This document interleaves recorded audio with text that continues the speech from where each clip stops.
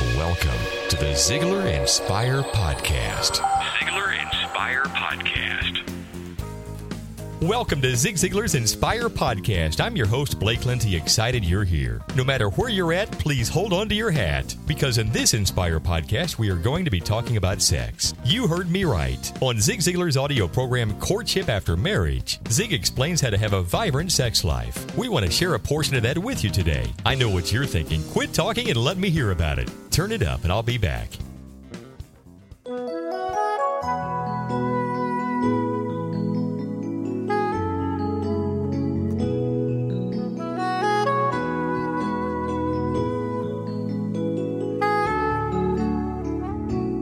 It's safe to say that it's difficult to go through a single day without encountering sex presentations in some form or another.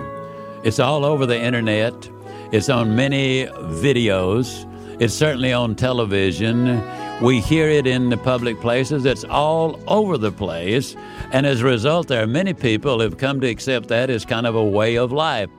Now, one of the reasons for all of this is we have never really taught human sexuality and emphasized God's view of sexuality.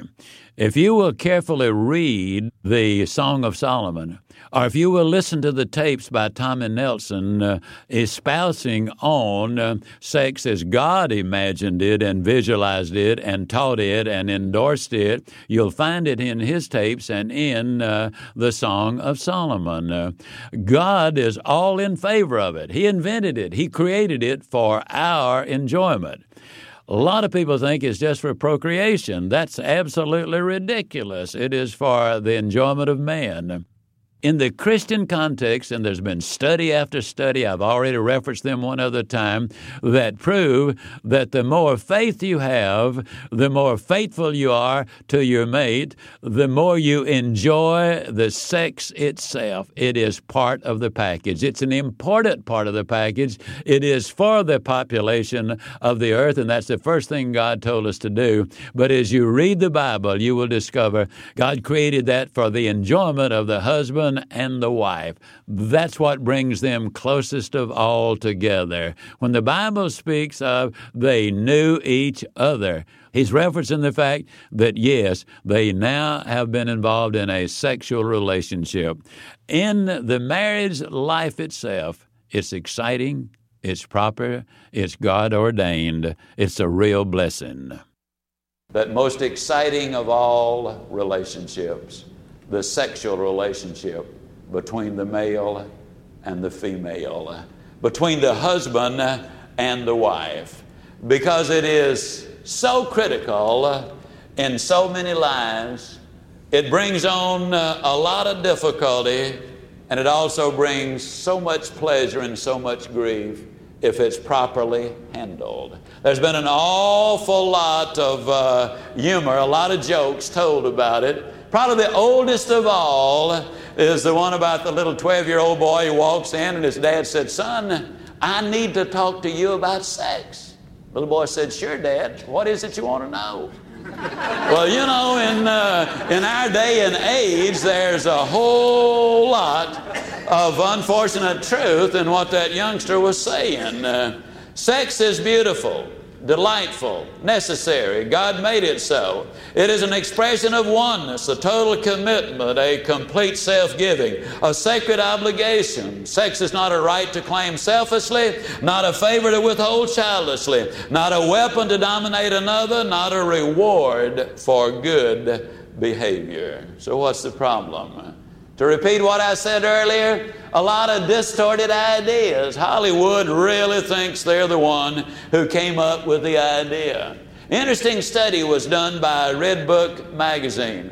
Involved over 100,000 women, and what they discovered was this, that those women who have the deepest spiritual commitments have the greatest sexual relationships with their mates. Not what a lot of people have been led to believe about the biblical approach to marriage. Dr. David Seaman says the notion that Christians are repressed in Victorian is a myth. The fact is that a godly marriage provides the security that couples need for maximum sexual freedom and enjoyment. The sexual relationship is a significant part of marriage and the courtship after marriage concept. The physical closeness shared by two people committed to each other for life in the loving bonds of holy matrimony can be by far the most intimate and exciting phase of a healthy marriage. The truly sacred, beautiful, and holy act of sharing yourself completely with your mate brings marriage partners together more closely and lovingly than any other event. Tragically, many husbands and wives use their sexual relationship in a selfish, non-loving manner. Instead, husbands and wives must seek to find fulfillment in this most special of all marital relationships. Psychologists today will tell you that the most important sex organ is the brain, beyond any reasonable doubt. Sexual relationships doesn't start when the lights go out.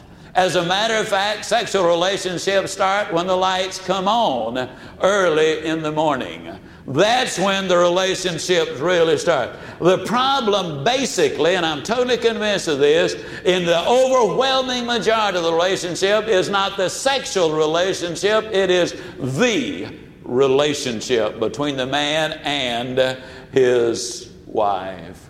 In the morning, if you wake up with a hug, I love you, sweetheart. Take a few minutes for coffee and conversation. When you get ready to go to work, fellas, and this will intrigue you no end, you want to kiss your wife goodbye. Not a peck on the cheek. I mean, you kiss her goodbye. As we'd say down home, you leave her well kissed. I mean, you strop one on her before you leave. Now, there's a basic reason for that. A West German insurance company did a study, and here's what they discovered. Men who kiss their wives goodbye, kiss them goodbye, live an average of 5.5 years longer than do the men who do not. Fellas, this is serious. Your life's at stake. Now, ladies, there's another aspect of this. The men who do this earn 20 to 30% more money than do the guys who have to leave home under their own power. Not only that, but when you send that sucker off to work that way, I guarantee you he's going to head straight for home when he gets off from work. In the foyer, you see, the relationship really is every room of the house. The foyer, you kiss your wife goodbye, and that's where you have that positive re-entry. You know, a lot of husbands and wives, at the end of the day when they get back together, what they basically do is they talk about that idiot down at the office. Or you can't believe it today, as hot as it was, they would not turn the air conditioning below 84 degrees. Or they'll gripe about this and gripe about the other. And what happens is husbands and wives, over a period of time, begin to associate getting back together with problems.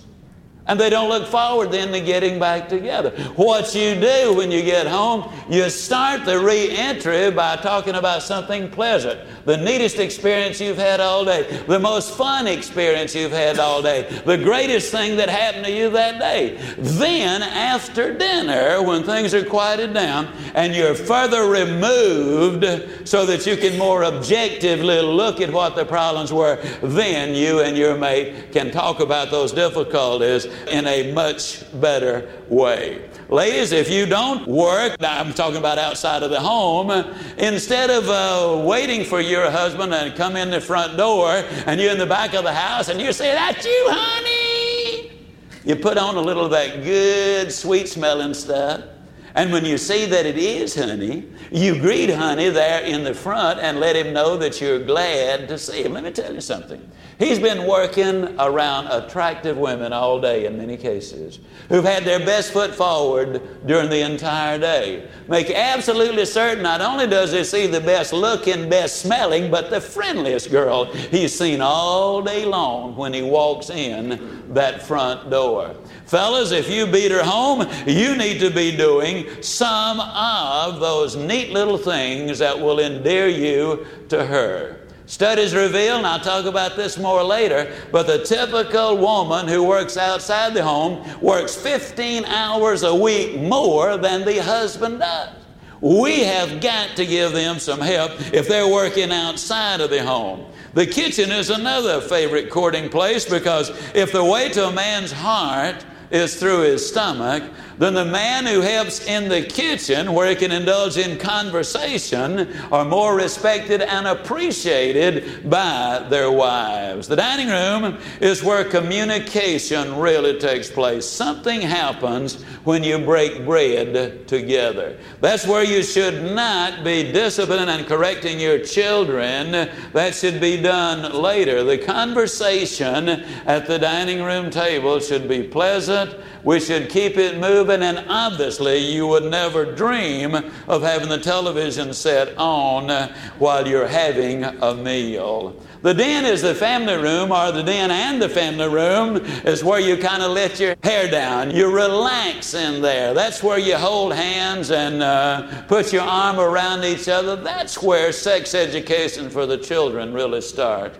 When they see the relationship between mom and dad, and you never let them see anything they cannot immediately participate in, but you're building a relationship there that is so important. They should see the hugging and the hand holding, and this is what makes the husband and wife both feel so special. You read the Song of Solomon, for those people who don't really understand what the relationship is. You know, it's amazing how much time he spent with his bride.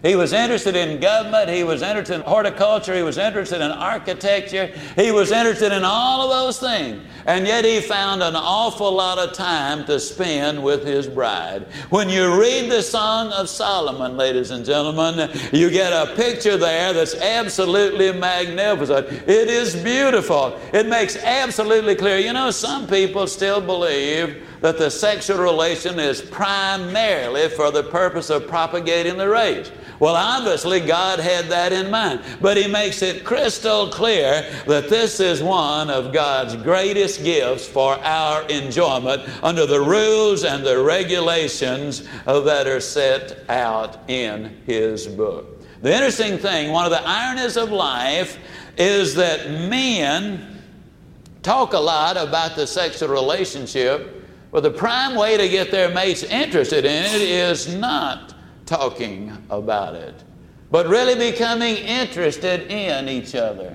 Most affairs take place not because the woman is a gorgeous hunk of femininity, and not because the man is a Hulk, but they get started because these people share their interests. They share their dreams and their hopes. They're not criticized or condemned, but the other person listens to what is being said. The interest is genuine. When I say genuine, the interest there appears to be genuine is the more proper word to use. It is perceived by both as being that. Let me tell you one of the saddest stories I've ever heard.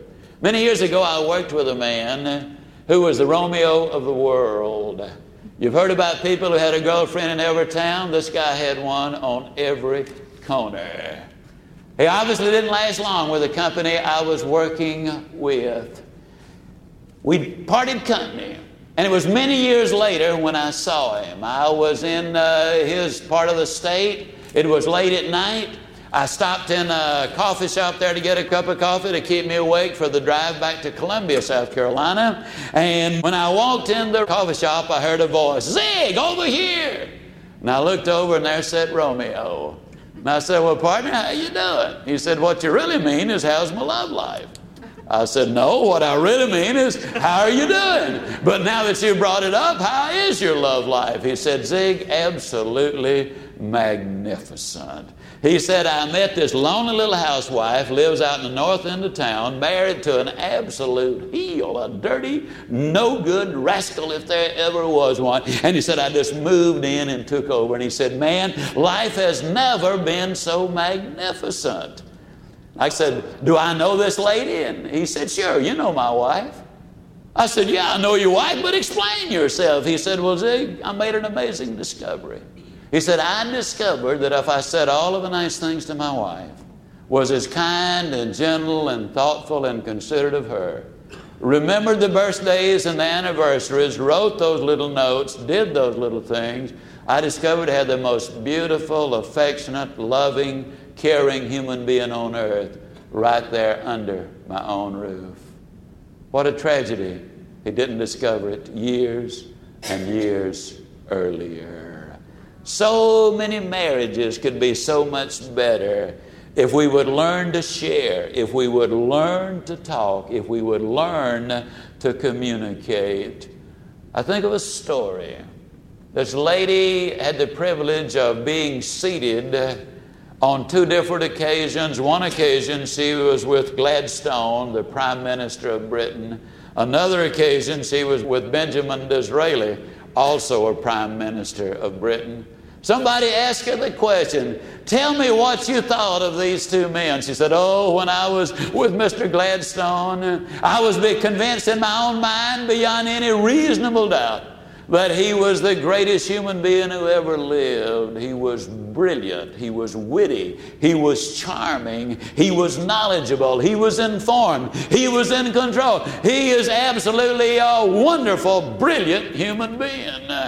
And she said, when I was with Mr. Disraeli, I was convinced that I was the most unique, amazing, charming, attractive person on this earth. I don't need to tell you which one she preferred, do I? If we can communicate to our mates their importance, how rare they are, how precious they are, how important they are, that's where your relationship is built.